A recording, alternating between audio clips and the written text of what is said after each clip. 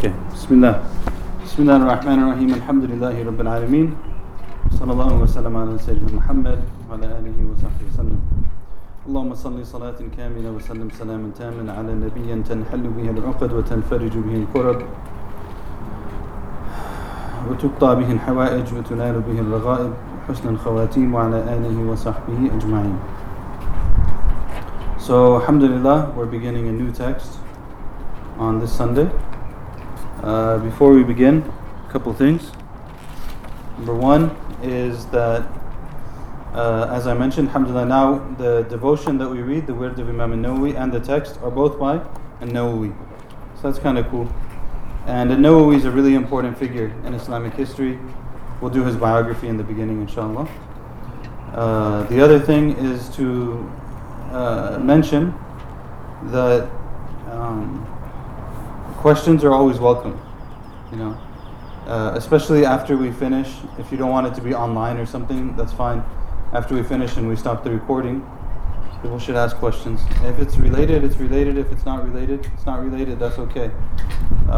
There's a lot of things that are in need of some level of conversation, and they're not always even what the topic is. So, but that's okay, What else? So here we are, al-Nawawi. Al-Nawawi wrote many works actually. We'll do his bio formally, but before we do that, to do this. Shaykh Musa Furber, Hafidhullah, has done two translations. One of them is called Etiquette with the Quran, and this one is called Connecting to the Quran. So what the situation is that al-Nawawi himself, he wrote a book called Al-Tibyan fi Adab Hamalat al-Quran. Al-Tibyan fi Adab Hamalat al-Quran, which is the clarification on the etiquettes of those who carry the Quran. Okay? So it's a book that covers a lot of topics. You'll see which ones they are because they're basically the same as here. And he translated the whole thing. It's a really nice translation. It's a great work in Arabic. And but the feeling is kind of like it's a little bit long to teach. Normally, in most settings, unless you're like in a class setting or something, then obviously it's different. But in a community setting, it's a little bit long to teach. And then I found, subhanAllah, he had done this translation, called it Connecting to the Quran, which is on a work I didn't even know existed, which is that al-Nawawi abridged his own Tibyan.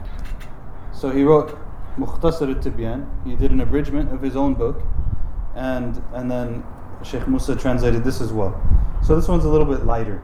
We'll be able to cover it, taking a little bit less time, but we'll cover it in detail, inshallah. Another point is that, for anyone who's new, is that there's no assigned seating.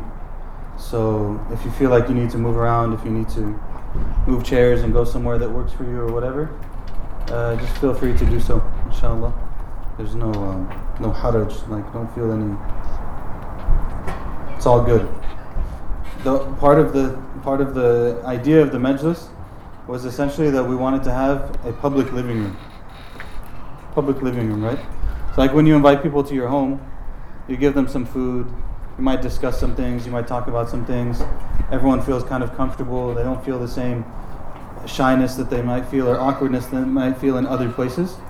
So from the time that we started in Orange and then all the way up to here, the idea is basically that it's just a public living room. So, imagine you're visiting a friend and you're just sitting in the living room and having a conversation, covering some material and having some food together, and inshallah it's all good. Bismillah. So that being said, we'll begin Connecting to the Quran. Connecting to the Quran by al-Nawawi. Al-Nawawi. He starts off by saying what I just said about the abridgment, and then he goes into the biography. Generally speaking, how should I say this? The classical texts don't always start with a biography. Okay, so normally, like the biography of al-Nawawi obviously isn't part of the original work of al-Nawawi, right? It would just start with his introduction. But the tradition is always that if you're going to teach a text, you give an introduction to the person. Because you should know who the person is. You should know something about, like if I'm going to spend, I don't know how long this will take us, probably like somewhere between, depending on how carried away I get on at different points, probably somewhere between like 6 to 10 sessions. So we're going to sit here for 2.5 months, 3 months, maybe a lot of the summer. We're going to read from al-Nawawi. You should know who he is. It might take 10 minutes, 15 minutes to know who he is, and make dua for him, and ask Allah to forgive him, and ask Allah to accept from him, and so on and so forth. And then also another part of that is that we learn a lot about what we can strive to by reading someone's biography. Right? Like, when you know something about the person, then you know, like, oh, that's how people spent their time. You know, I was reading, there was a little biographical piece I read today, and I almost translated it and posted it, but then, I don't know, decided not to. But there was one of the modern scholars, his name is Shaykh Musa in Egypt. Someone else was writing about him, and he said, I heard from the Shaykh that he would spend 6 hours daily at his desk, between reading and writing and just like editing and stuff like that. He'd sit at his desk for 6 hours straight, and he'd work. And all of the books that he had in manuscript form and stuff like that, he would copy them by hand and edit them by hand and work on them by hand and so on. And on top of that, and all of his other, like usually they have some teaching, they have some other stuff too, right? But in addition, the 6 hours. And then also he would read 4 juz of the Quran every day. And they said that he never was afflicted with any illness or sickness or anything. And they said that everything that he had was from the barakah of the Quran. It's from the blessing of the Quran. You know? That he had this, no matter what he was doing, he was reading 4 juz a day. And some of the shuyukh, they always say, من يقرأ خمسة لا ينسى. That they read 5 juz a day. The one who reads 5 doesn't forget. So their daily review will be 5 juz. Shaykh Muhib, I don't know where he is now, but he used to be here in Anaheim. Hafidhahullah. Shaykh Muhib will read 5 juz a day. They read 5 juz in an hour and 15 minutes. Off his memory. You know.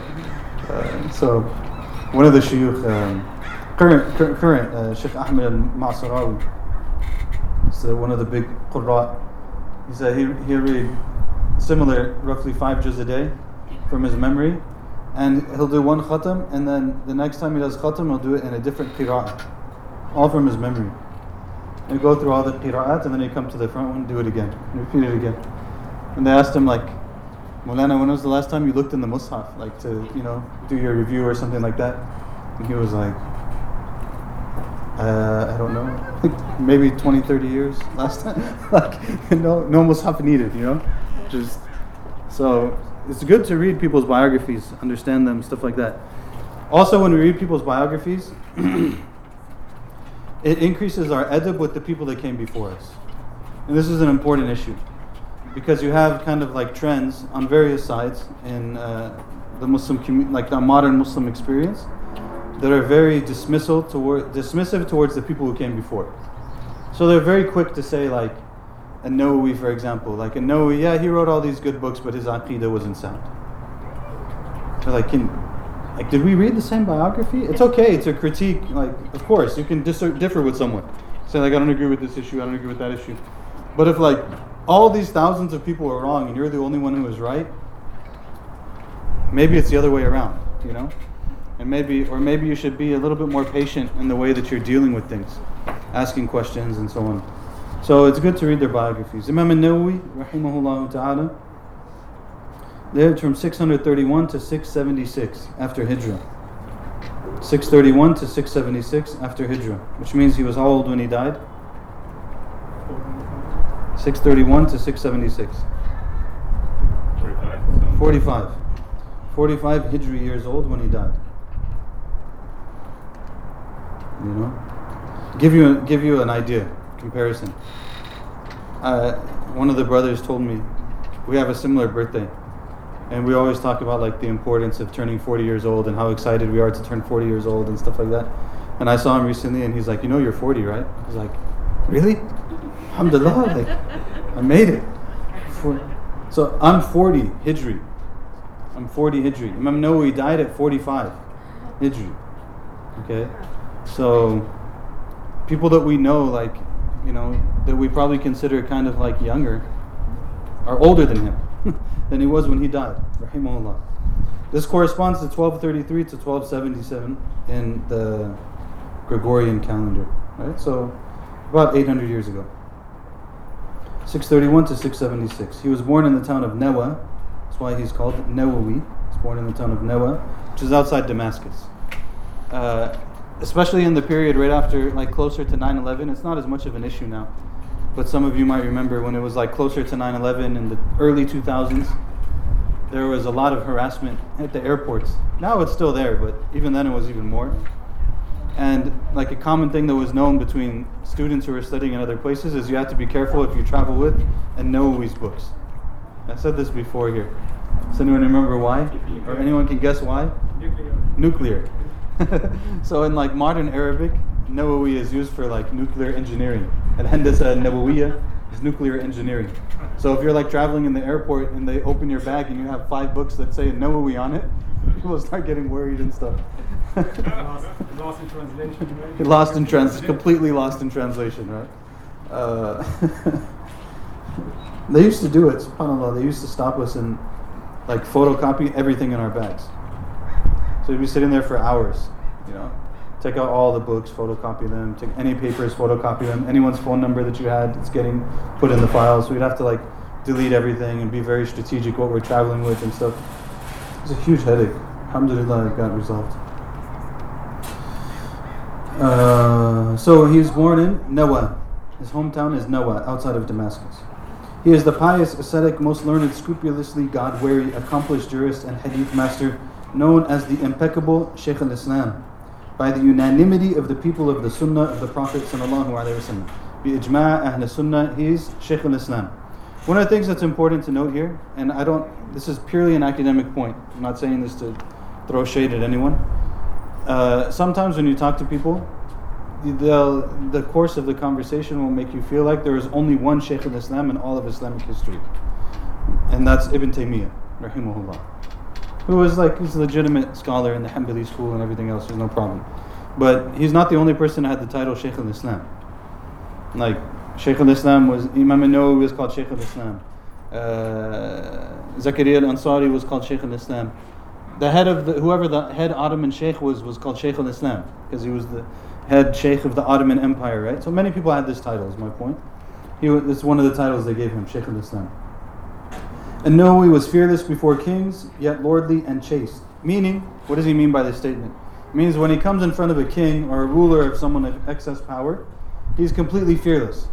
And at the same time, he's very humble. That's what he's trying to get at, right? He's chaste and he's lordly, and at the same time, fearless. So on certain things, he'd be absolutely fearless. Actually, there's an incident, it's not mentioned in here, but there's an incident that he gave advice to one of the rulers, and they didn't listen to him, and he left Damascus. And when they got really, they got upset, he left Damascus and so on and so forth. He's like, I'm not coming back until this person dies. And then the king died, the ruler died, and then he came back.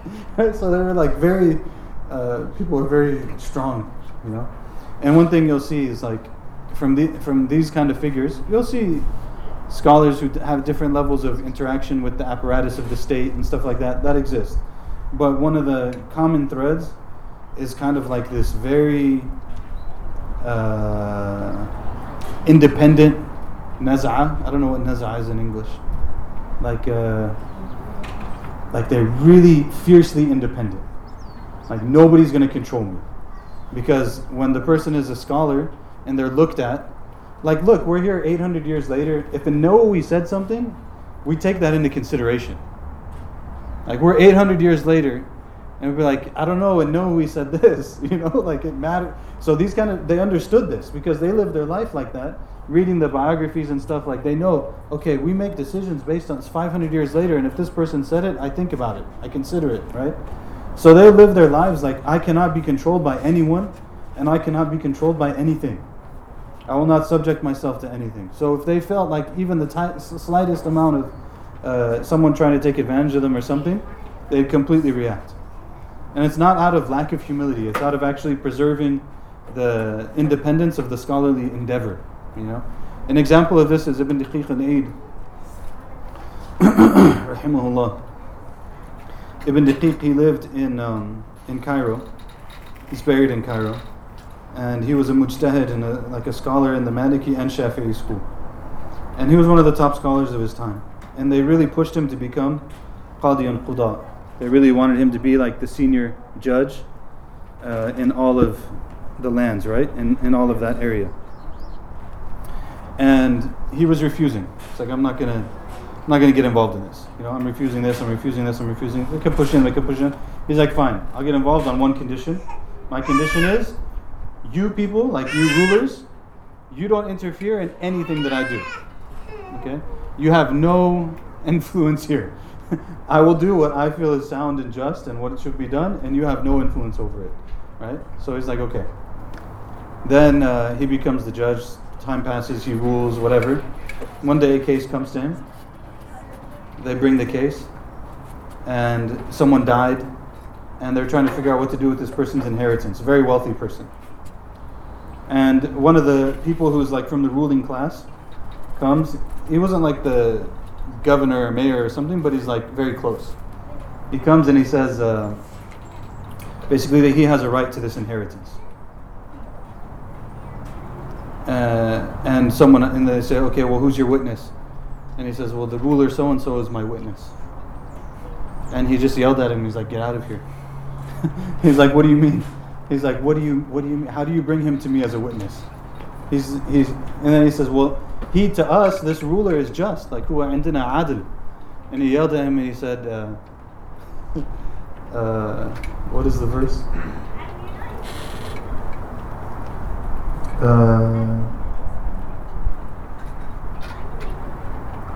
Something like يقولون هو عندنا كذا وكذا ومن أنتم حتى يكون لكم وعنده.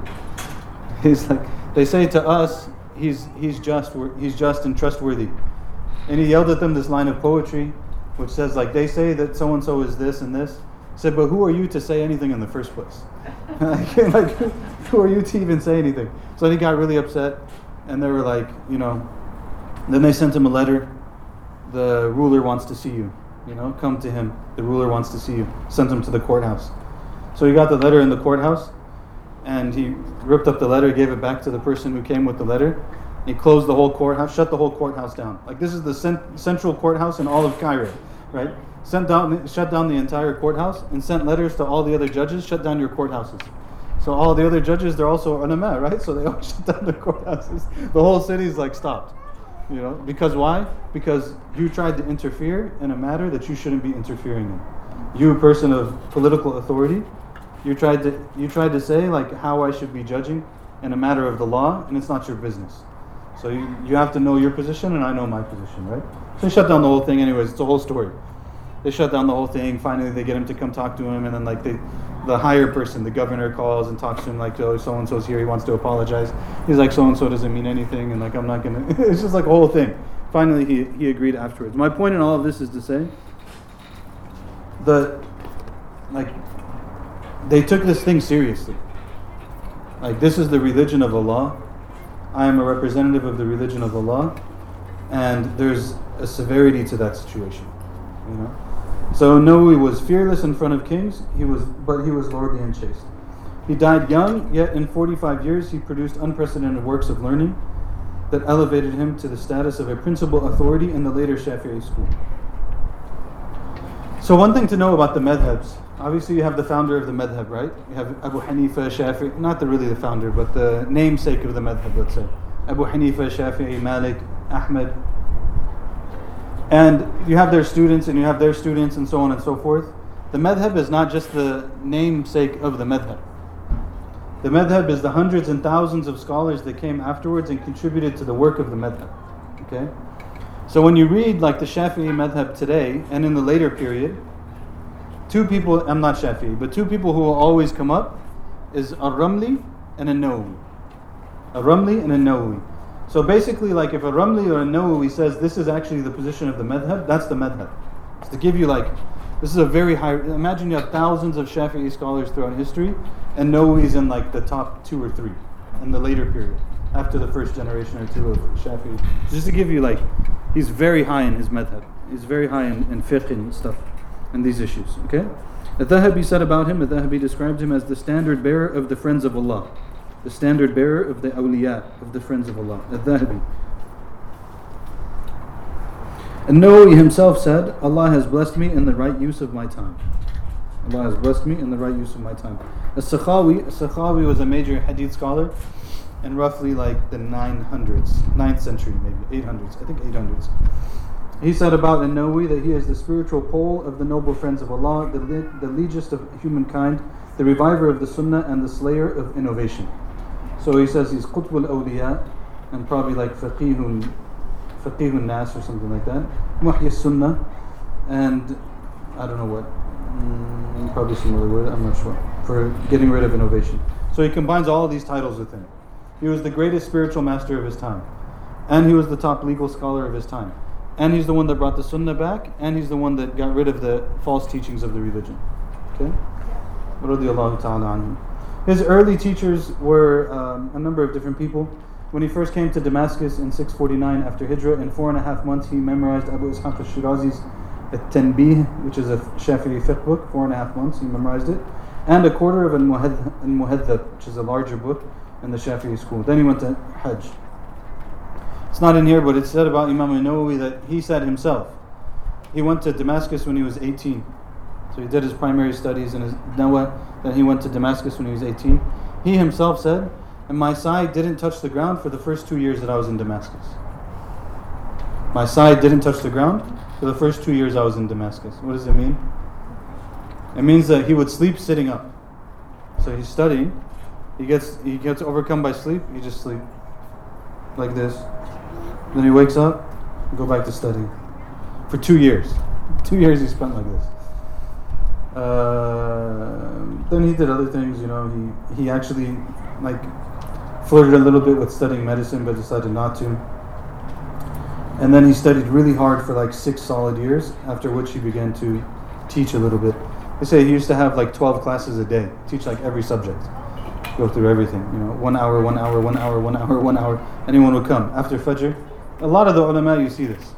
They're wherever they are, they start their day at Fajr, and then all their classes start. Even Shafi'i and Amr ibn al-As in Egypt, he used to teach after Fajr. He'd sit in the masjid, people would come to him. It's amazing to think about. He was very ascetic, very humble person. He never ate nor slept except out of necessity. He didn't eat or sleep except out of necessity. He's not going to eat unless he has to eat. He's not going to sleep unless he's overcome by sleep. He fasted every single day. And he would only have a meal at dinner and some water in the morning. That was his schedule. One of the early Muslims, he was asked about food. Allah forgive us. I'm not an example in this, but he was asked about food. He said, what do you say about a person that eats once a day? He said, that's the way of the Anbiya. It's the way of the prophets. They said, what do you say about a person who eats twice a day? He said, that's the way of the Salihin. It's the way of the righteous people. They said, what do you say about someone who eats 3 times a day? He said, you might as well bring the trough and let them eat all day long. Like what pigs eat out of the trough. Like, you might as well bring the trough and just let them eat and eat and eat and eat. Different dieting method than the method of small meals throughout the day and stuff. They had a different method. He divided his time. He only had like one outfit basically, one small turban. You just wear it all the time. He avoided certain types of foods because he noticed that they cause drowsiness. So if you notice like a certain type of food would make him sleepy, he'd stop eating it. So he's like, if I eat that, it's going to make me tired. I won't be able to study. I won't be able to teach, so on. So he was very, very disciplined.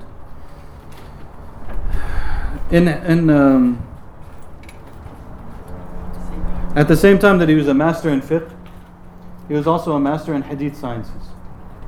Okay? So in hadith sciences, oftentimes his opinion agreed with actually the opinion of Ibn Hajar al-Asqalani, who was in the later period, he was known as Amir al-Mu'mineen fil Hadith. The title Amir al-Mu'mineen fil Hadith is like someone basically, they know everything there is to know about the Sunnah. About hadith in particular. They know everything there is to know about hadith. To give you a kind of like comparison, the title in hadith below Amir al-Mu'mineen is Hakim. Hakim is someone who knows 500,000 hadith. Hujjah is someone who knows 300,000 hadith. Hafidh is someone who knows 100,000 hadith. Okay? So these are the later titles. You know? MashaAllah. Assalamu alaikum. How are you, uncle? Good to see you, MashaAllah. So Ibn Hajar was known later on as Amir al-Mu'mineen fil Hadith. Not many people had that title. He's later. Like maybe in Bukhari, Muslim, it's different. But Ibn Hajar is like later 800s. Also buried in Cairo. There's two Ibn Hajars for your to note, but this one's the one, the Hadith one. And no, we agreed with him when they compared. They agreed a lot on different things. He, as we mentioned, he gave consistent reminders to the people of leadership. He would go straight into their palace, tell them you should be doing this, you shouldn't be doing that, you need to fix this.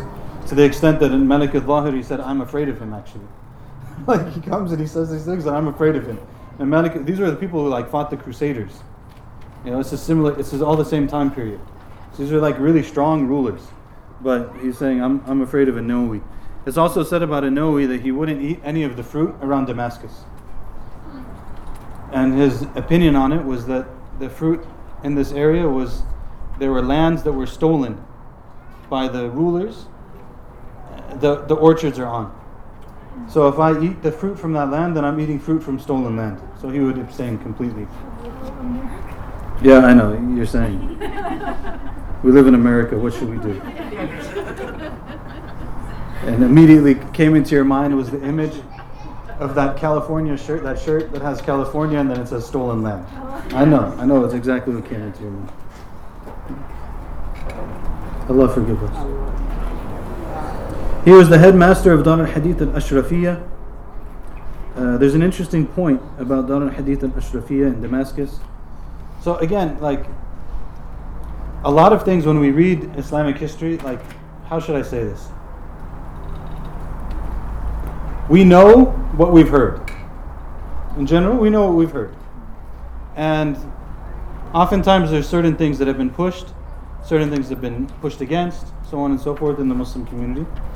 In the end of the day, the question is, what was said about this? It's not, is it familiar to me or not? Okay? So a lot of times something will be familiar to me. I grew up in my growing up in Islam experience was one wherein everything was haram and everything was bid'ah and nothing was allowed and you couldn't do anything and there was like no flavor to the entire experience of the religion. It was really bad. And that's not a problem if it's true. Right? Like if something's actually haram or something's actually bid'ah, it's fine. No problem. If it's true.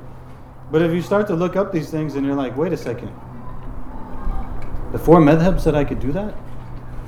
But you're telling me it's bid'ah? Like, I'll give you an example. It just happened this week. Because I live in, I don't want to throw any particular cities under the shade, under the bus, but I live in a different city now.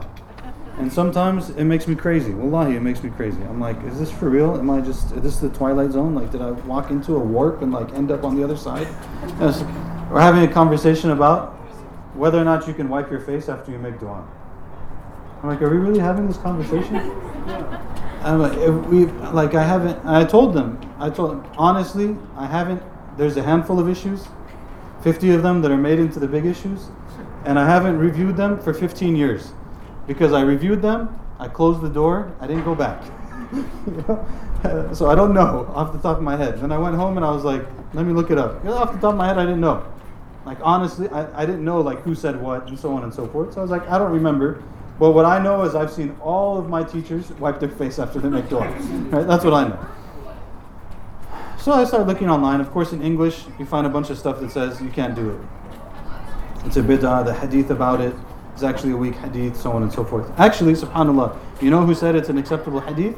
Ibn Hajar, the one that we were just talking about. Ibn Hajar al-Asqalani, he said it's an acceptable hadith. The hadith where the Prophet ﷺ wiped his face after he made dua. So I was like, okay, fine, whatever. That's the discourse in the hadith. What did the madhab say about it?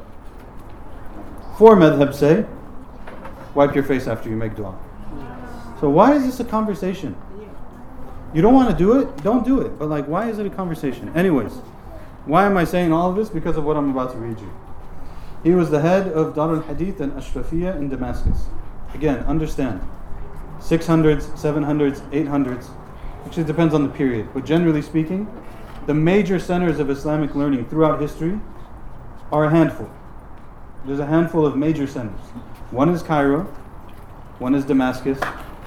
You could probably include Halab.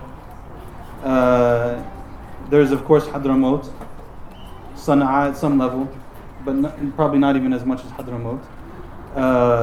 Fez, of course, in Morocco. Zaytuna, Qarawiyyin. These are the major centers. East Africa at certain points, West Africa at certain points, major places, Mauritania. These are the major places. So my point of all this to say is that if you're the head scholar and rector of the Hadith school in Damascus, that's a big deal. Like, something that's happening there is not being approved by one person or two people. It's being approved by like hundreds and hundreds and hundreds of very senior people. Okay? Again, like, it's important to have some scale. So it says what? In the time of al-Nawawi, Dar al-Hadith had the noble sandal of the Prophet ﷺ in its possession. So it had an actual authenticated relic sandal of the Prophet ﷺ from his life. They had the sandal of the Prophet ﷺ in this school. The sandal was kept in a wooden box above the mihrab in the masjid. All of everything I just said for the last 10 minutes was for this sentence. The sandal was kept in a wooden box above the mihrab in the masjid. So many people would look at it and be like, well, where did you get this from? How is that from the hadith? Where is this from the sunnah of the Prophet ﷺ? So on and so forth, right? And they would probably say very simply, like, where is not honoring the Prophet ﷺ? How is honoring the Prophet ﷺ not from the sunnah of the Prophet ﷺ? Basically. So it's his sandal. Yeah, they put this sandal above the prayer place. Why? So then when you stand there and you pray, the sandal of the Prophet ﷺ is above your head. Is there like a text that says you can do that? Is there this or that? No. But it kind of makes sense. My point is, even if it doesn't feel right to you, know that like there are a lot of people, like these are the biographies of the people we're reading. So sometimes we don't feel right about things, not because they're not right, but because we have a certain psychological disposition because of what we've been exposed to. So at the Majlis, for example, on every other Thursday night, we have a gathering where people make dhikr and they do it in a group. Me personally, I don't usually come. Not because I have any issue with it, because I live far and I come already a couple times and stuff, but like, still internally, I'm still having a hard time getting over the psychological consequences of my first couple years of Islam. So when people come and they make dhikr and like, it's really, like if I'm somewhere else, I'm totally fine. Like if you put me in, I don't know, Cairo, and someone was having a dhikr gathering and we made dhikr, I'd be totally fine. Everyone would make dhikr, it would be fine. If I was in Istanbul or somewhere, it'd be okay. But put me in California and like, there's a dhikr gathering and I get nervous. It's like, this is my disposition because of what I experienced. Does that have anything to do with knowledge? It has nothing to do with knowledge. It's purely a psychological issue. Sometimes it's hard to get over the things that we're accustomed to psychologically. Alright, anyways, select bibliography of Shaykh al-Islam al-Nawawi. Select bibliography. He was clearly a person of tremendous barakah. You always hear the 40 hadith. The book, the 40 hadith, the 40 hadith, 40 hadith, 40 hadith, 40 hadith. There's many 40 hadith written in Islamic history on all kinds of topics. Even in the library, in the office, we have like 3 or 4 different 40 hadith collections. If someone says 40 hadith and they don't tell you who, you automatically assume it's a Nawawi. His is the main one. And Nawawi's 40 hadith is the main one. Another book that he wrote that's very famous is Riyad al-Salihin, Gardens of the Righteous. Riyad al-Salihin. It's a hadith collection also. Generally, hadith books were not written for people like common people. Bukhari, Muslim, Tirmidhi, Nasa'i, they're meant for people of knowledge. Riyad al-Salihin was more for common people. You can pick it up, you can read it, you get benefit, it'll tell you the things you should do, things you shouldn't do, so on and so forth, and it's pretty straightforward. The main thing you need to know about Riyad al-Salihin is that the whole section on things that are prohibited, vast majority of those things that are prohibited as in they are disliked, not as in they are haram. If you know that principle, you're pretty good. You can read the rest of the book, you'll be okay. If you don't know that principle, you make mistakes. You start thinking like, oh my God, all 500 of these hadith, all of these things are haram. I need to go start correcting people. And you start correcting people on things you shouldn't be really doing that on. But Riyadh al-Salihin is a great book. He also has a book called, both of these are translated, of course. Riyadh al-Salihin has a really good translation now, and abridgment. Shaykh Yusuf al-Nabahani, who's buried in Beirut, he's like relatively recent scholar. He did a abridgment, and then some Syrian scholars, they included their commentary, and they translated it. As Riyadh al-Salihin, it has like a red cover by Turath Publishing. I'm not exaggerating, I think that every Muslim family should have this book in their home. So there's like at least 5 or 10 books you should have in your home. It's a little bit expensive, Riyadh al-Salihin, this one, but it's really well done. It has the English, it has the Arabic, paper quality is nice, translation is good, commentary is solid, so on and so forth. You may find other older versions that have commentary also. Just buy the new one and put the other ones away.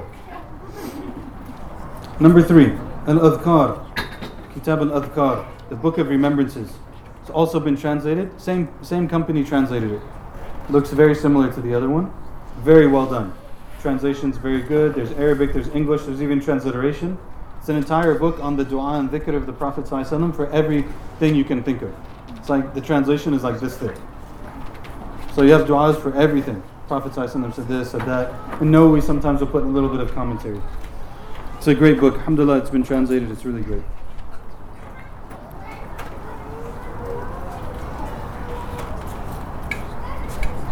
Ibn Hajar al-Asqalani, he taught Kitab al-Adhkar, the same Ibn Hajar we're talking about. He taught this book, al-Adhkar, 660 classes he taught on the book, some of which have been published. He also has the most famous commentary on Sahih Muslim. Sahih Muslim, the collection of Muslim of Hadith, he has the most famous commentary on Muslim. Every time I think about his commentary on Muslim, I think about how I don't buy books in Arabic now that I live in America. I've bought like maybe 10 or 15 books in Arabic since I moved back, because I just can't afford them. If someone goes and buys them, you bring them. Why do I always think about it on this book? Because I recall buying the commentary of Sahih Muslim by al-Nawawi. I bought it for $40. It's 10 volumes. It's about this big. I bought it for $40. I can't, how are you going to do it? You buy this here, it's going to cost you $400. You can't do it. He also has the Wird of al-Nawawi, he mentioned. He also has one of the biggest books in fiqh. So look at the level of his works. He died so young.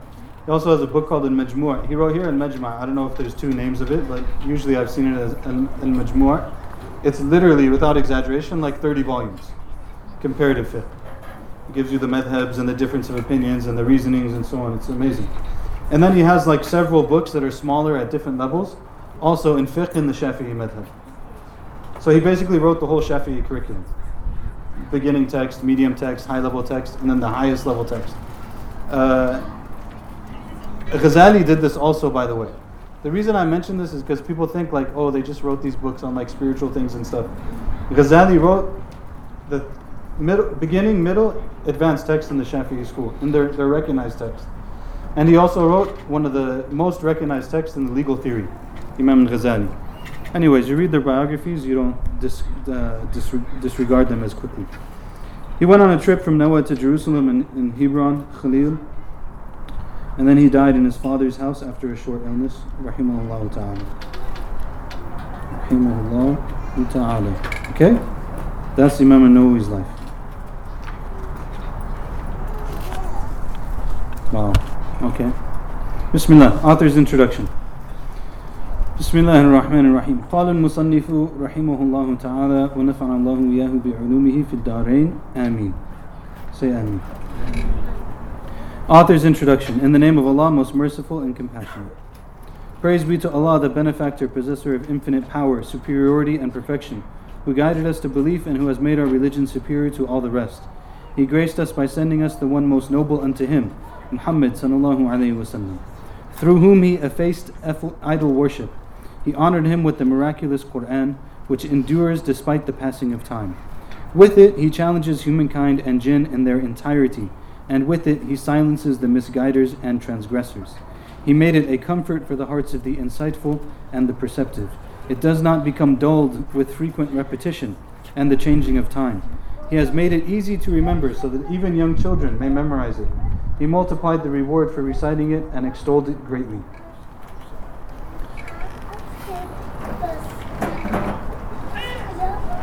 So this book, and this is the abridgment, is one of the most famous books on this topic, the etiquettes of the student of Quran and stuff like that.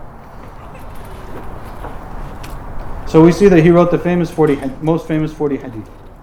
He wrote the most famous book on etiquettes with the Quran. He wrote the most famous book on hadith for the general person. He wrote one of the most famous books in fiqh. And he wrote the most famous commentary on Muslim. Now you talk about tawfiq, subhanAllah. I guess clear evidence of tawfiq.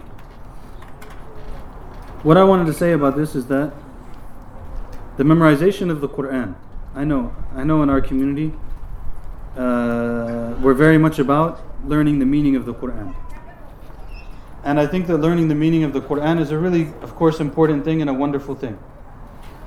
But that doesn't mean that we don't memorize it.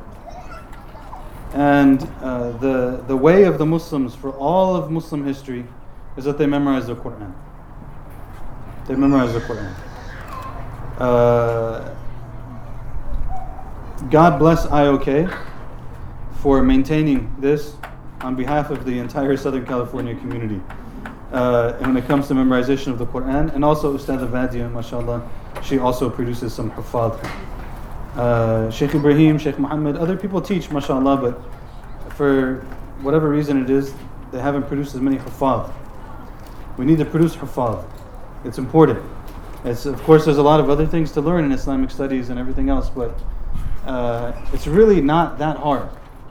It takes some discipline, but it's not that hard if someone really wants to do it.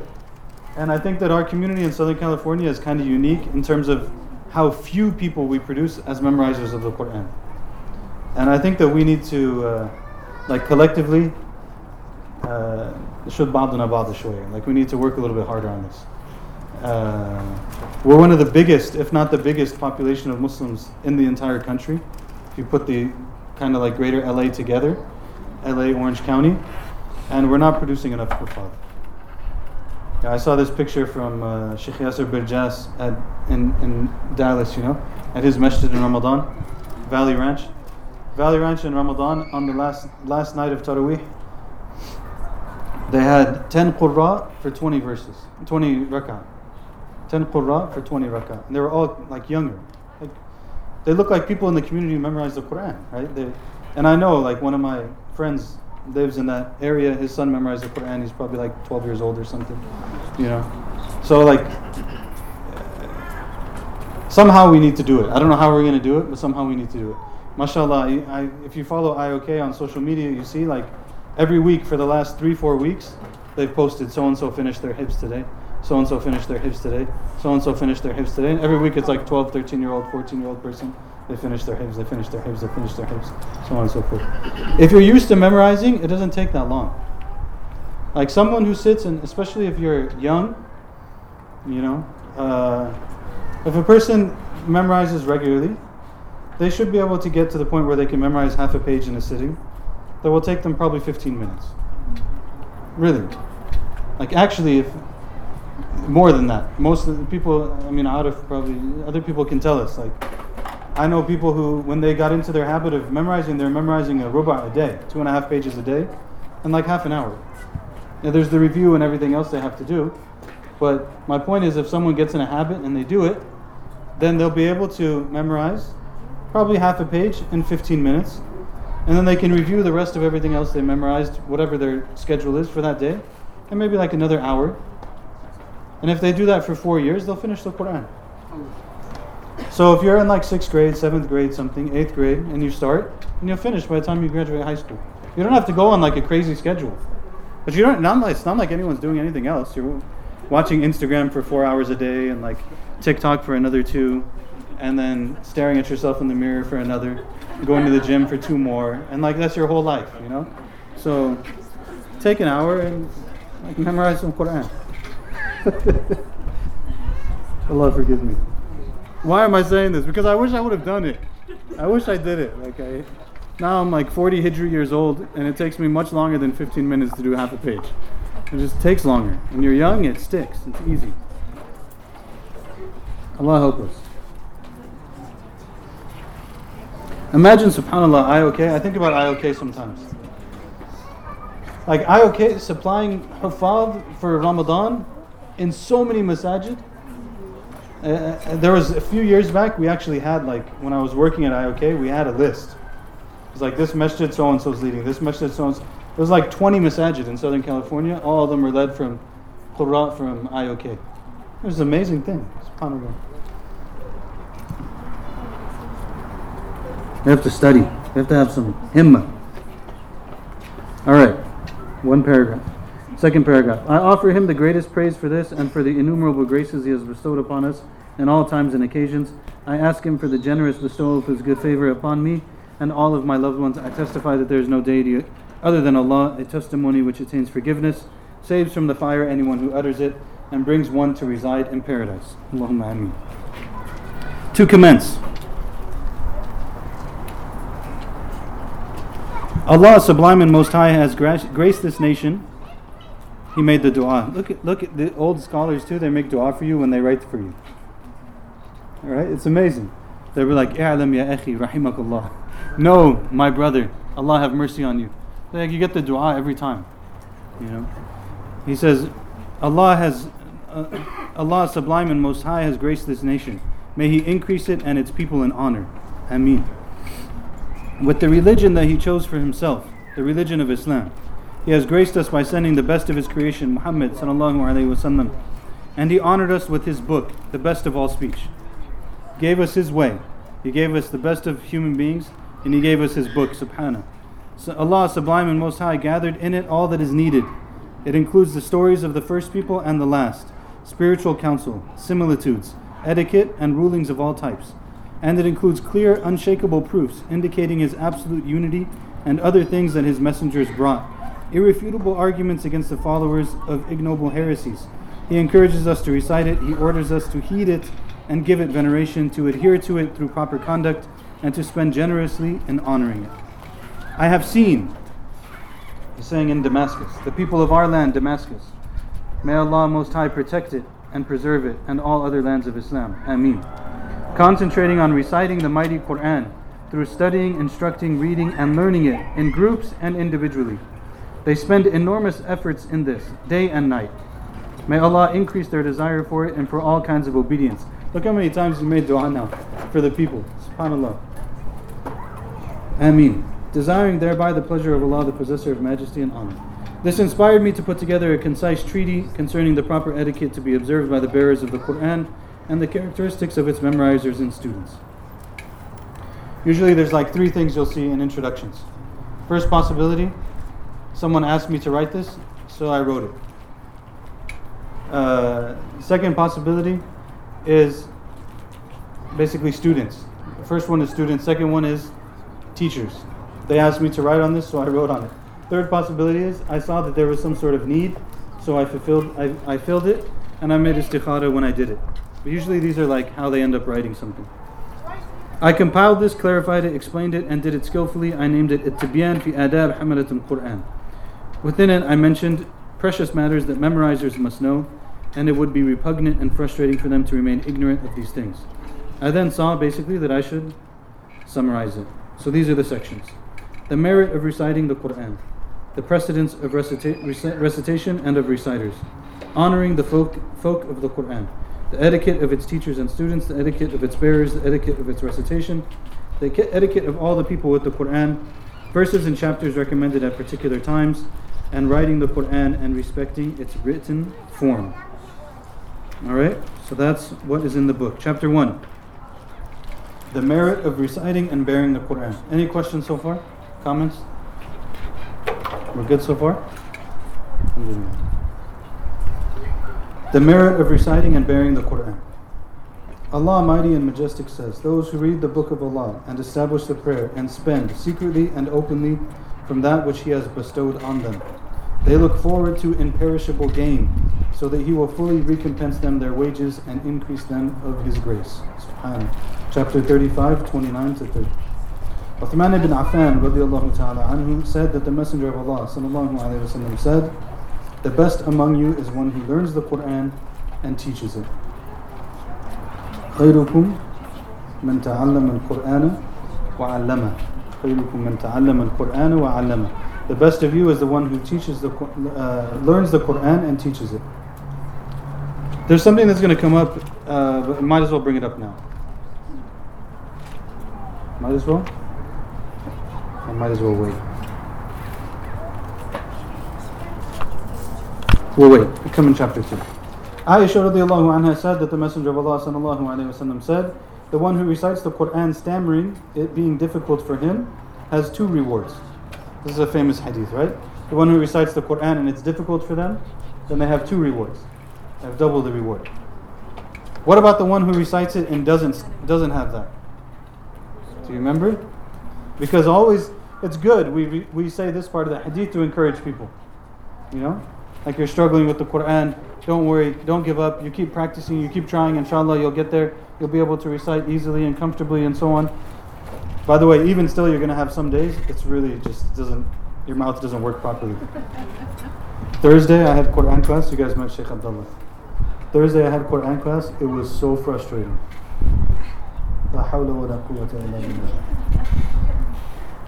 And I've been focusing on only recitation for the most part for almost 2 years now. And it was so frustrating, like I almost just wanted to start crying and leave my life. Just nothing would come out right, subhanAllah. But sometimes it's difficult, you get double the reward. What does the hadith say about the one who doesn't do that? Anyone remember? No? الذي يقرأ القرآن وهو ماهر مع سفرة كرام البررة مع سفرة كرام البررة. They are with the angels. سفرة كرام البررة are the angels that write, right? The angels that accompany the people and they write their deeds and so on. The one who recites the Quran without that and they just recite it smoothly, it's like they're on the level with the angels. And the one who has difficulty, they get double the reward.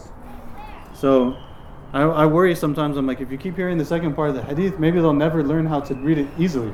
So be like, I want double the reward. Just stay in double the reward for your life, because like I want double. Oh, you want to get with the angels. Ibn Umar said, radiallahu anh, there is no envy except concerning 2. A person to whom Allah has given the Quran, and he conforms to it night and day. He recites it night and day. And a person to whom Allah has given wealth, from which he or she spends charitably night and day. So there's two things to be jealous of. One person, Allah gave them the Quran, they're always reciting it. They have a beautiful relationship with it. Another person, Allah has given them tremendous wealth, and they're always giving. They're always giving, they're not holding on to it. And these are 2 things to be jealous of in a good way. Abdullah bin Mas'ud radiallahu anhu also transmitted the hadith with the following wording. There is no envy except concerning 2. A person to whom Allah has given wealth and he expended it all for the sake of Allah, and a person to whom Allah has given wisdom and he judges according to it and teaches it. So now here you get a little bit of what I was going to mention. It's going to come later. This narration says the one who has wealth and the person Allah has given wisdom and they teach it. He's given them wisdom and they teach it. So it goes down to the question of who is the Qari. It's going to come. So Abu Umama al-Bahili reported that the Messenger of Allah sallallahu alaihi wasallam said, recite the Quran, for on the day of judgment it will come to intercede for its companion. Imagine, you recite the Quran, on the day of judgment it comes for you. There's narrations that specifically mention Surah Al-Baqarah and Surah Ali Imran. But on the day of judgment, the person will come and everything will be there and their judgment will start and Surah Al-Baqarah will show up. SubhanAllah. Can you imagine? You memorize Surah Al-Baqarah and you're on the day of judgment, Baqarah shows up. You're like, SubhanAllah. And then you're still worried and Ali Imran shows up. You're like, wow, this is alhamdulillah. No, it's good company. وَالشَّفِيعٌ لِصَاحِبِهِ يَوْمَ الْقِيَامَةِ. Umar ibn Khattab said, he doesn't mention actually, but we know the other narration, that on the Day of Judgment it will be said to the person, recite, and for every verse that they recite, they go higher and higher and higher. By the way, some of the scholars, they said for the person who makes the intention to memorize the Quran, and they go on a path to do it, even though they might stumble and they might slow down and it might take them time at certain places and so on and so forth, some of them said that if that person dies before they finish the Quran, the angels will come to them in the grave and finish the Quran with them. On their niyyah. Is there a text for it? Allahu A'lam. There might be some weak narrations or something. But they said this, that they'll finish it, subhanAllah. And then what happens on the Day of Judgment when they recite? They'll recite the whole thing. And they'll go higher and higher and higher and higher. The Prophet ﷺ said, Allah Most High exalts some groups with His book and debases others. And Allah yarfa'u bihadha al-kitab aqwaman wa yada'u bihi akharin. Allah elevates some people and debases others. Speaking of IOK, I said this recently a couple of places. When we were in Cairo in the beginning, studying Arabic, some people don't know this. When we were studying Arabic, this was it was a great time in Cairo. A lot of people were coming, a lot of people were in and out, so on and so forth. Shaykh Ahmed Billu went to Cairo before he went to Medina. Studied Arabic in Cairo before he went to Medina. Shaykh Farhan Zubairi went to Cairo, studied Arabic before he went to Karachi. Imam Mustafa Omar came to Egypt, studied Arabic before he went to France. Many people went there before they went other places, or they stayed there, or they came there and they studied Arabic. It was like a time. It was a very lively time. In our neighborhood in Cairo,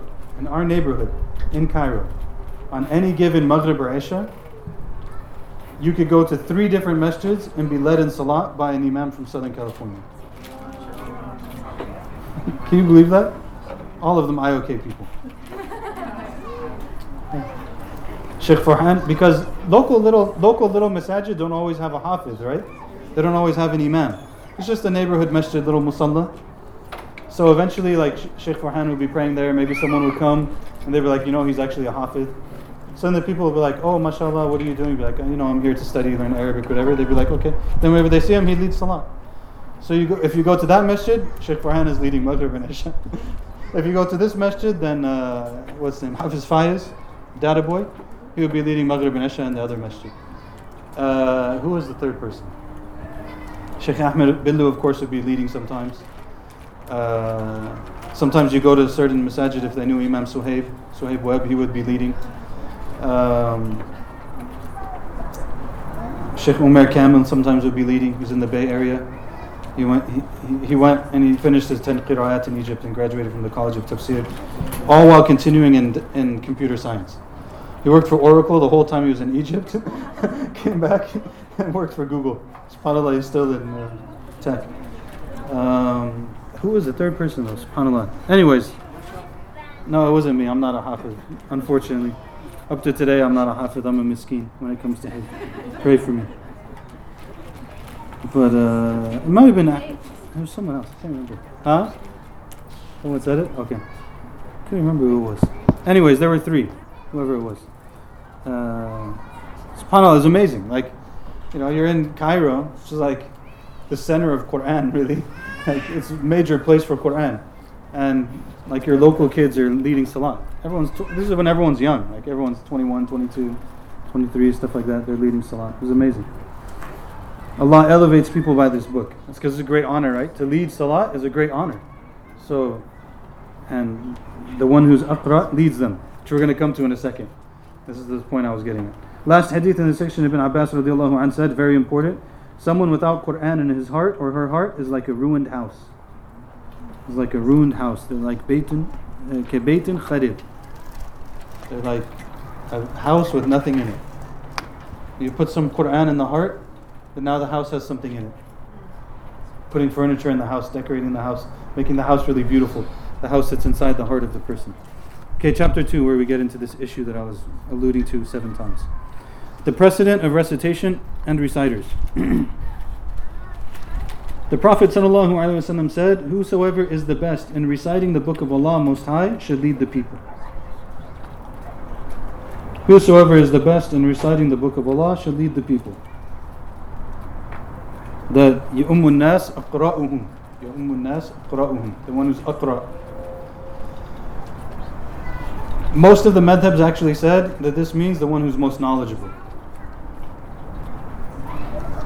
As long as they understand, they have some basic Quran memorized, and they know the basic rules of the Quran, then this applies to the one who's most knowledgeable, and especially in regards to the rules of Salah. Okay? Why? Because if they make a mistake, they have to know what to do. And also because when they lead Salah all the time, what's going to happen? Is people are going to ask them questions. If people ask them questions, they have to know what they're talking about. So who should be leading is the one who has the most knowledge, actually. This is the Hanafi position. I forget which other method. I know for sure it's the Hanafi position. I think 3 out of 4, if I'm not mistaken. Second point here is that it doesn't count if the tajweed is not right. So like if you have someone whose tajweed is right and they memorize like 2 juz, and you have someone else they memorize the whole Quran but their tajweed isn't very good at all, the one who's memorized 2 juz takes precedence. They're aqra than the one who's memorized the whole Quran. Okay? Not everyone has to be like an absolute specialist in tajweed, but if you take your time and you get it right in the beginning, it helps you a lot later on. Helps you a lot. It's much easier. It's much easier to not like. It's much harder, I should say, if you memorized everything to go back and fix it. Because your mind is like used to it, you know.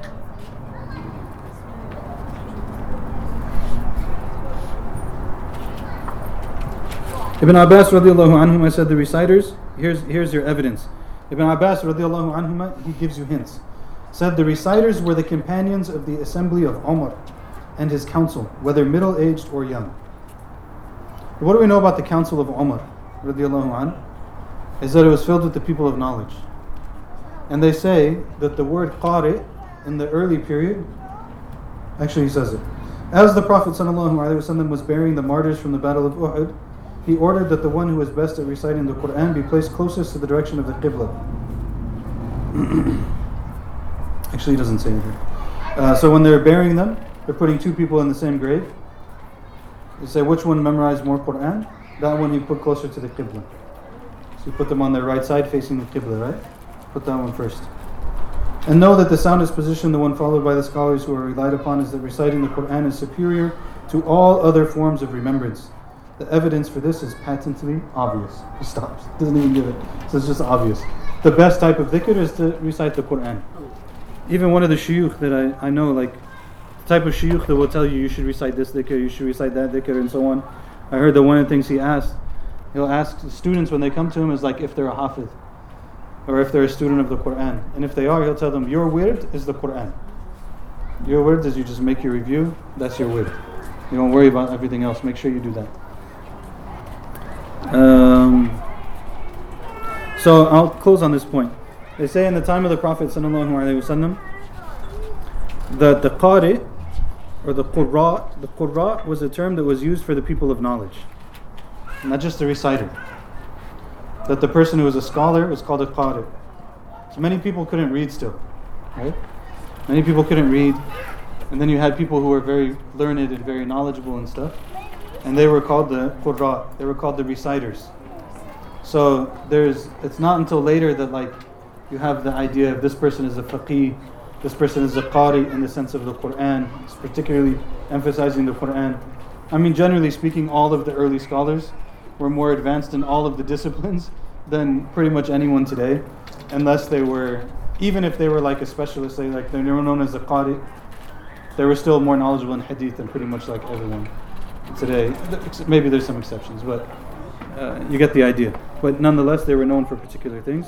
And the qurra were the people of knowledge. Wallahu a'lam wa sallallahu wa sallam ala sayyidina Muhammad wa ala alihi wa sahbihi wa sallam. Alhamdulillahi rabbil alameen.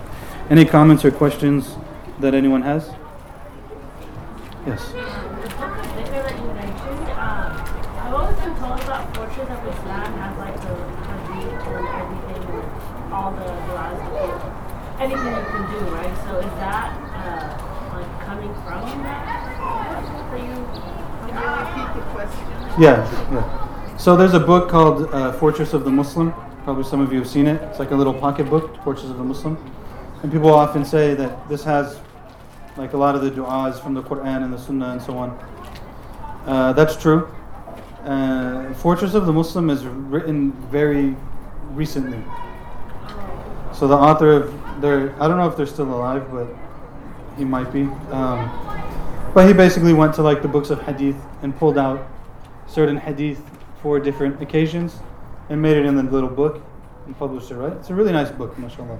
Very useful. But it's very small.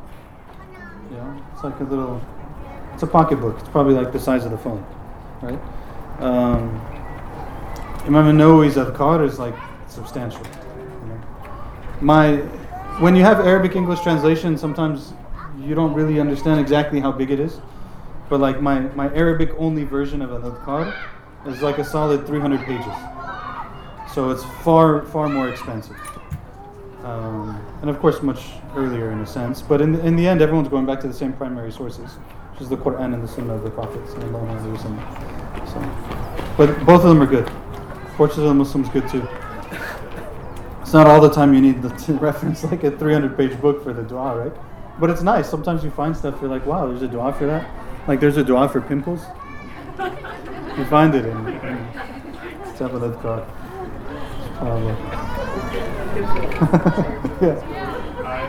If you're starting to memorize the Quran, do you think it's better to just like study Arabic first, or read the Quran and like learn the translation?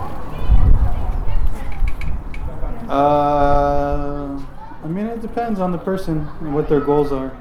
I mean, I think that. So my opinion after wasting a portion of 15 years of my life is that it's good to start the Quran and memorize from the Quran. And you don't lose anything in that. There's only something to gain. And if it's 15 minutes, it's 15 minutes. If it's half an hour, it's half an hour. And on the side of that, like it's very common, you'll find people who memorize the Quran, they also learn Arabic. Because in the course of doing that, they're going to find words that are familiar, they're going to learn them. And over time, they'll understand more and more. Of course, if you learn Arabic and you memorize it, it makes it easier at some level. In some ways it makes it a little bit harder. Because when you can understand the meaning, you lean on the meaning. And you start to think about it.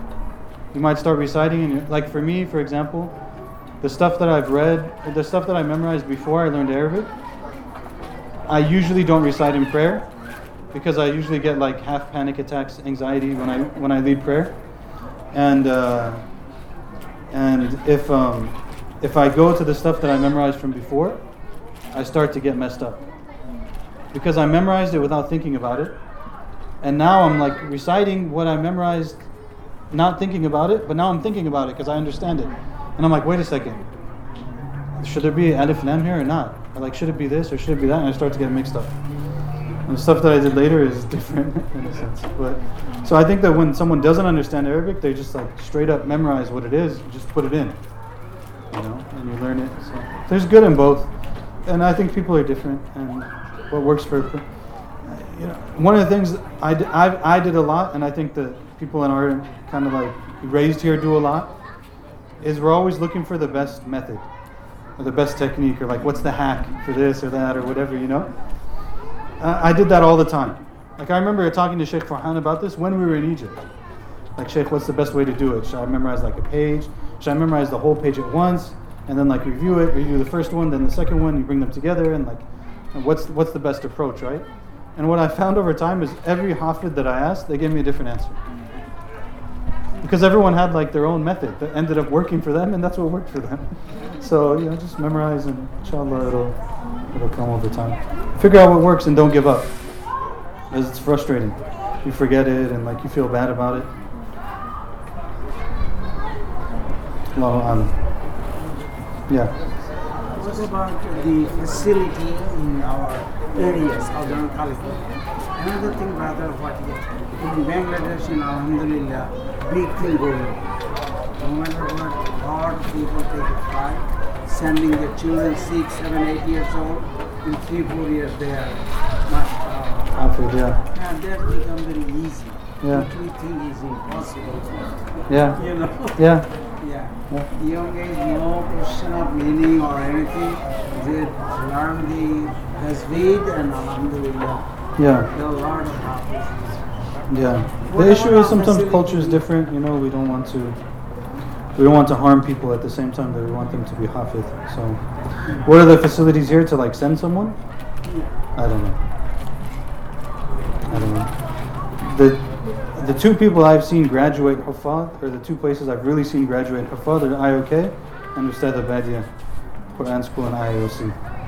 Not that other people aren't good teachers and stuff, they are. But I think part of the challenge is it needs a culture. When you have a culture around it, people do it. Southern California, we're still trying to get a culture on it. When it comes to sending people different places, I don't know. If you're gonna send your kid somewhere though, make sure you do your really good due diligence. Make sure you know exactly what you're doing, who you're sending them to. Make sure you're checking in with them regularly. Make sure you have some really serious conversations with them about like abuse and what it looks like and what's acceptable and what's not acceptable and all of these kind of issues. Because there's been a lot of these issues, right, in boarding schools and stuff. So just be careful and tawakkal on Allah. And Amr had something. So some of the Sahabas took them 10 years to memorize the Surah Al-Baqarah because they wanted to act upon every single ayah. So when you mentioned that Surah Al-Baqarah can come on the Day of Judgment and be a Shafi'ah, in what form will it come? Is it based on actions or based on what you memorize? This is a good question, yeah. So he's saying that some of the Sahaba said about them it took them 10 years to memorize Surah Al-Baqarah, for example, because they want to memorize it and apply it. Other Sahabi said we would learn 5 verses at a time, and then we do it, and then we continue, right? By the way, even with Imam Muslim, he says this, that any hadith that he memorized, he would act upon it. But oftentimes what they'll say is that meant that they would do whatever was in that thing at least once. So like, you learn something in the verse, like, okay, I'm going to do this thing. You could do that in a day, right? But like, will the Quran come and be your witness if you memorize Surah Al-Baqarah and you ignored all of the teachings in it? Of course not. It's going to be a witness against you. Will Surah Al-Baqarah come and be a witness for the person if they really understood it and they applied it in their life, but they didn't fully memorize it? Probably it will come for them. I think it will come for them. So yes, we should learn it, we should act upon it. That's the primary thing, is that the Quran is meant to be understood. And the memorization is meant to be a means to facilitate the understanding and the action. That I have this, I know this verse, nobody can take it from me. Right? One of our teachers, by the way, he said something interesting about that narration of about 10 years. Shaykh Nabil al-Jawhari, hafidhahullah, I think he's still alive. He taught us ulum al-Quran. And he said that narration that said that it took them 10 years to memorize Surah Al-Baqarah. He said, what is Baqarah, Madani or Mekki? Anyone? You know Madani, Mekki? Like a Mekki surah is revealed before Hijrah, Madani surahs are revealed after Hijrah. Is Baqarah Madani? Baqarah is Madani. And the second to last verse revealed from the Quran is in Surah Al-Baqarah. وَاتَّقُوا يَوْمًا تُرْجَعُونَ فِيهِ إِلَى اللَّهِ. Right? اتَّقُوا يَوْمًا تُرْجَعُونَ فِيهِ إِلَى اللَّهِ. It's in Surah Al-Baqarah. And from the early verses in Medina, it's also in Surah Al-Baqarah. So what is his point? It has to take you 10 years to memorize Surah Al-Baqarah. If you're with the Prophet ﷺ, you cannot actually memorize Surah Al-Baqarah in less than 10 years. If you're there from the beginning of Medina to the end of Medina. Unless you're like, you came in the end period of Medina and you're catching up or something. But it was revealed actually over 10 years. So, he was trying to say like, maybe there's it's like the reality is, there were many Sahaba who memorized the entirety of the Quran. And it was only after like dozens and dozens and dozens of them started getting killed in battles that Sayyidina Umar went to Sayyidina Abu Bakr and was like, we have to put it in writing. Up to that point they were like, we have all these huffaz, we don't need it in writing, we don't need it in one book. Like people wrote down different pieces, they had them in different places, but they didn't have it like in one book in the time of the Prophet ﷺ. That happened in the time of Abu Bakr. So just to give, Abu Bakr was a Khalifa for 2.5 years, so that's really fast. Like in the grand scheme of scripture, that's really fast. And within 2.5 years, it was in one book, approved by all of the Sahaba who had memorized it. So, Allahu A'lam. But I think that we should act upon it for sure. And the Quran is, they always say, the Quran hujjatun lak aw alayk. Al-ilm hujjatun lak aw alayk. That the knowledge is evidence for you or against you. Quran is evidence for you or against you. And this is also why, like, a lot of traditional Islamic studies wasn't forced. Like, yeah, they did it. They had definitely, like, kids got hit for memorization and stuff like that. I'm not saying that, and I'm not saying they should do that. I'm just saying that, like, what am I trying to get at? You give something to people when they want it. If they don't want it, like, if I'm dealing with a kid and they don't want to learn, I'm not going to teach them, like, everything there is to know about Islam. All of that's an evidence against them now. But if they come and they want it, then we give them everything we have. That's generally the way it goes. Allah help us. There's food. Anyone can get food at any time. Yes. So this is kind of a personal question, but we were wondering when you said that you don't feel comfortable while living in Southern California. Like, we were wondering if you can get like much information on that. Like, what's the difference between like here and like mosque? Yeah. The difference is. What was the question? Yeah. So the question was, when I said that I have some hesitation doing dhikr out loud in a group in Southern California versus maybe like other places, what's the reasoning behind that? And in this question, there's a really important reminder for people from my generation, which is that the community has sailed past the traumas that people from my generation went through, which is, alhamdulillah, a wonderful thing. And inshallah, all of you, and as long as you live in Orange County, inshallah, you won't face the same traumas. If you drive somewhere else, you might. But so what is the issue here? The issue here is that certain people, and the position is there in Islamic history, have taken the position that it's impermissible for a group of people to sit together and make dhikr. So if we were to sit together right now and we were to say, all of us are going to say La ilaha illallah together 10 times. And we said La ilaha illallah, La ilaha illallah, then they would say that that's haram. And if I did that as a religious teacher, not only would they say that that's haram, but they'd say this is an evidence that this person is misguided and we shouldn't take anything from this person. And maybe they won't even pray behind me, some of these people. Maybe they won't say salam to me. I had a person actually at ICOI, he wouldn't say salam to me. He'd come every day, pray, and he wouldn't say salam to me. SubhanAllah. So I'd say salam to him, and he would just walk away. I'd say salam to him, and he would walk away. I'd say salam to him, and he would walk away. And then he'd give me these big printouts of like opinions on issues. And I'm like, alhamdulillah, we're both really good at copy-paste. I mean, like anyone can go and copy-paste stuff. But anyways, so there are people that made big issue out of this. And for the most part, see now I don't want to make it into like, I'm trying to bash anybody. For the most part, this position, its prominence originated in Saudi Arabia. Okay, this is an intellectual, like an academic fact. I'm not trying, again, I really don't want this to come off as polemics. This is an academic fact.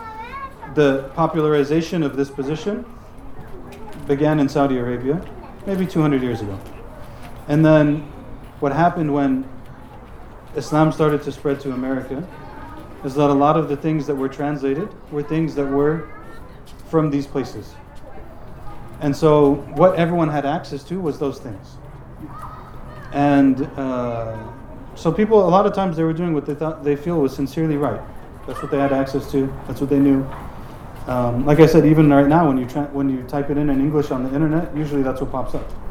So because of that, it's different. However, up to today, in the, again, like long-standing Muslim majority places, these are things that are like almost musallam, like everyone does them.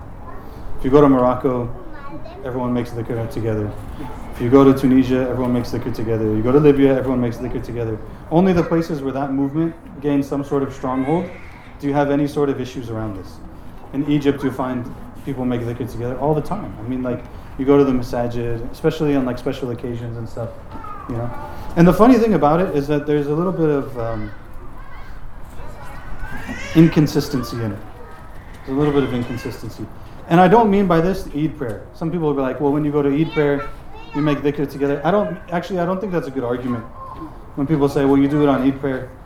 Because there's clear textual evidence for doing that on Eid prayer.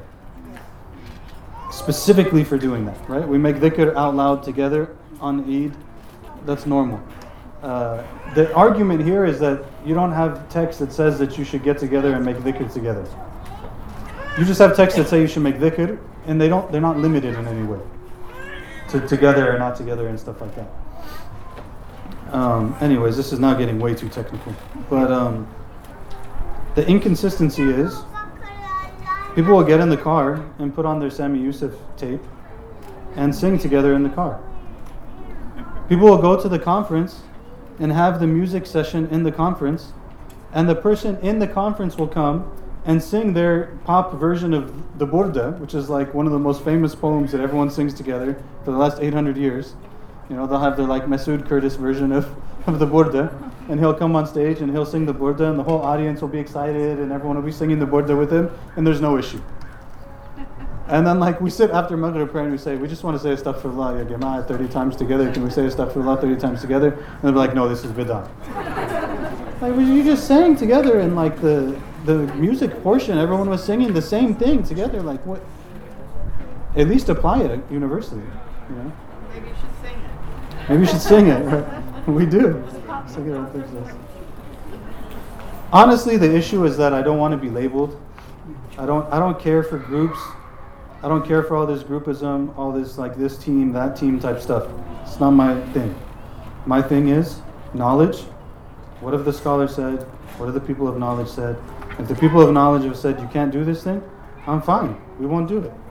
But if the people of knowledge have said you can do this thing, and there's a clear benefit to the people in this thing, you know, like when people get together and they make dhikr together and they say like it felt so good, I felt like it refreshed me, I felt like all of these other things, then why should I just reject this opinion and go with it? Like, you know, but I don't care about the groupism of it. If someone doesn't want to do it, they don't want to do it. It's fine. You don't have to do it.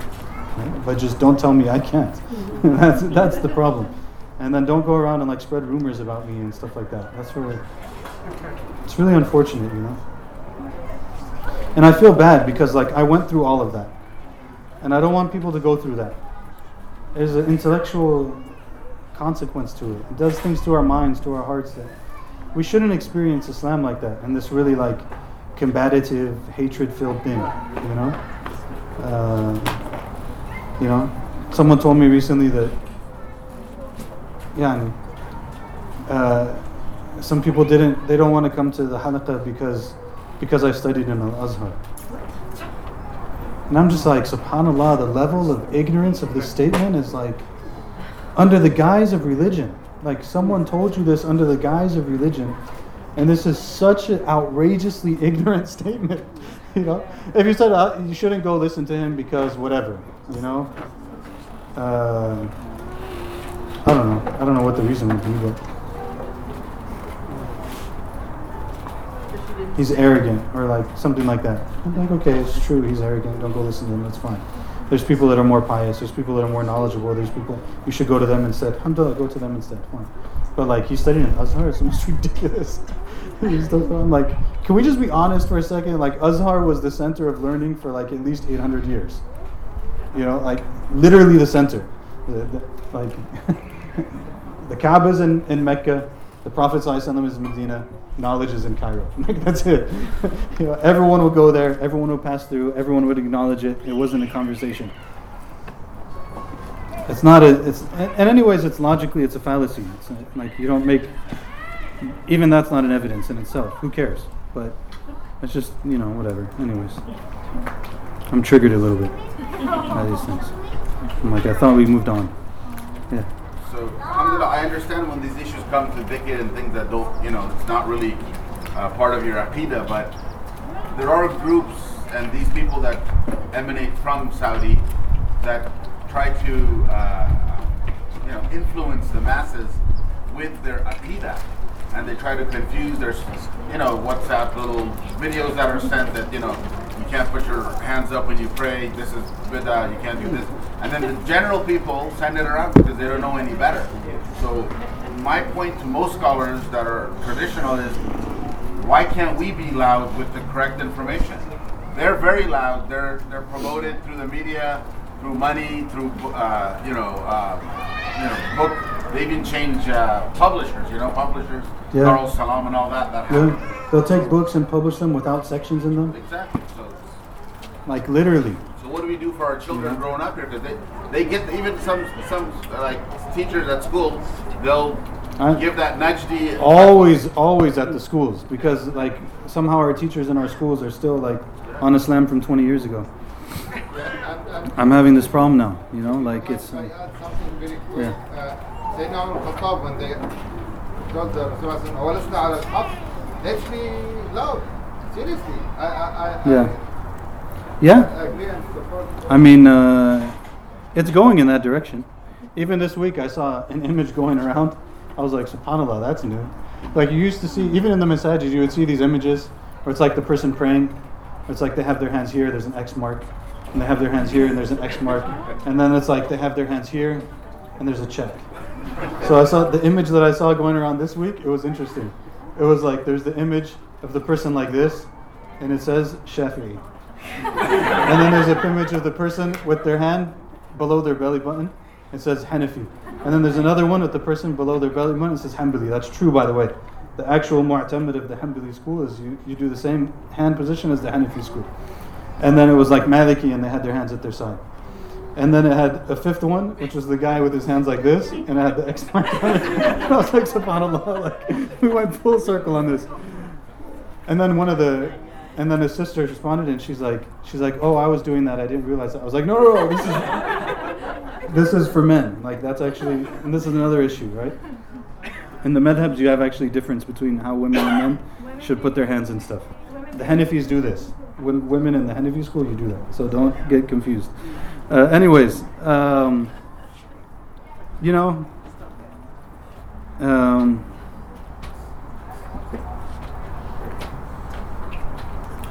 I think that honestly, some of the challenge comes for some people with their livelihood. It's really what it comes down to. So like most of the scholars we saw in Egypt and stuff like that, they were very clear on these things. And they had their jobs and they were fine, But if you live, like the reality is, if you're an imam in the West, you are subjugated to two things: the opinions of the board and the opinions of the people. And unless the only possibility is you have a board that's willing to support you against the people, then you can say whatever you want, and you can teach. Obviously, you don't have to be abrasive about it, but you can at least say what the truth is and teach people and so on, and you'd be okay.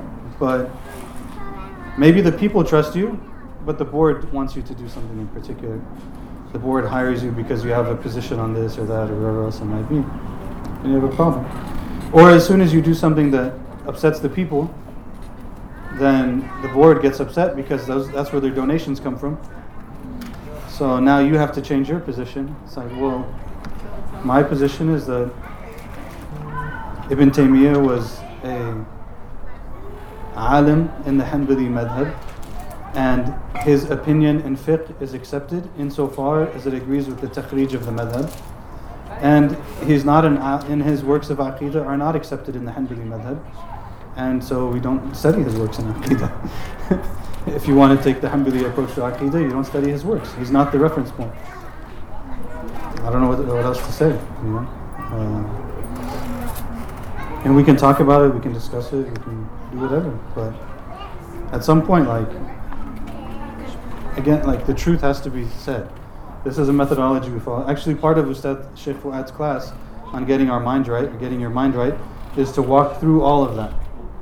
This is the tradition, this is where it starts, this is how we end up at all these different positions we end up at, and this is what we believe, inshallah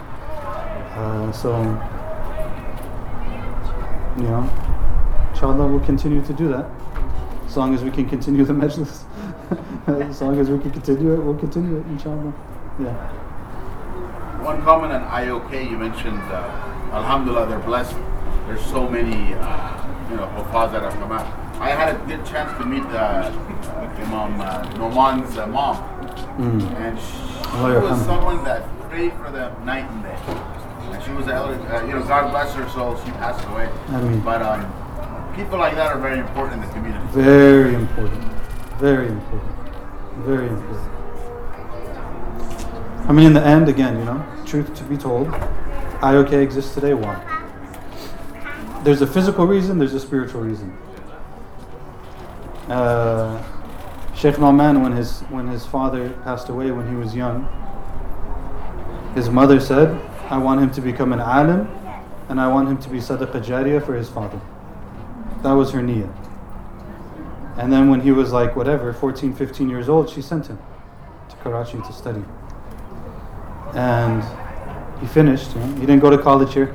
Everyone told the family, how are you going to, he's your only son, or I don't know if he's only your oldest son, but that's your son, you're going to send him over there, he's not going to make any money, you don't have a husband, all of these things, right? And she was like, no, I want him to be alim, so he can be sadaqah jariyah for his father. And he went and he studied, and he came back and he taught. And he taught people to become scholars, right? When he came and started to do these things, all of these people were in his programs.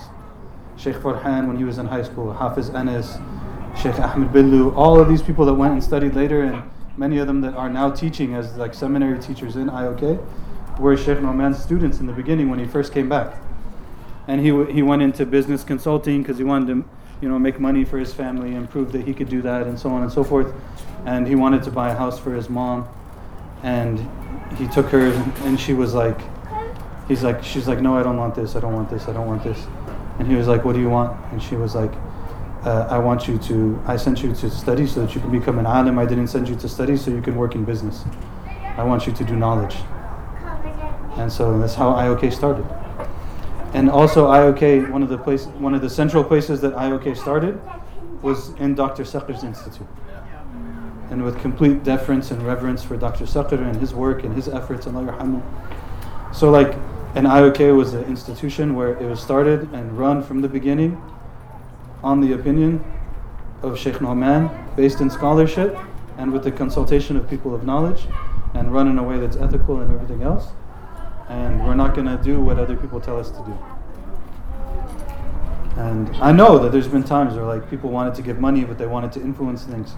And he ripped the check out. So it didn't start those two big beautiful buildings, right? And all of these hufaz and seminary graduates and all this kind of stuff. It didn't start like that. Whatever it was 20 years ago. And I'm sure people will say, well, there's this issue. That it doesn't matter. We don't have to agree on everything to be able to say that's the way that an institution should be started. That's the philosophy that it should be started with. That's the way that it should be run. And that's the conclusion that you get. Instead of running on a hamster wheel for 30 years or 40 years. Anyways, maybe I'm going to stop the live stream. Too little, too late.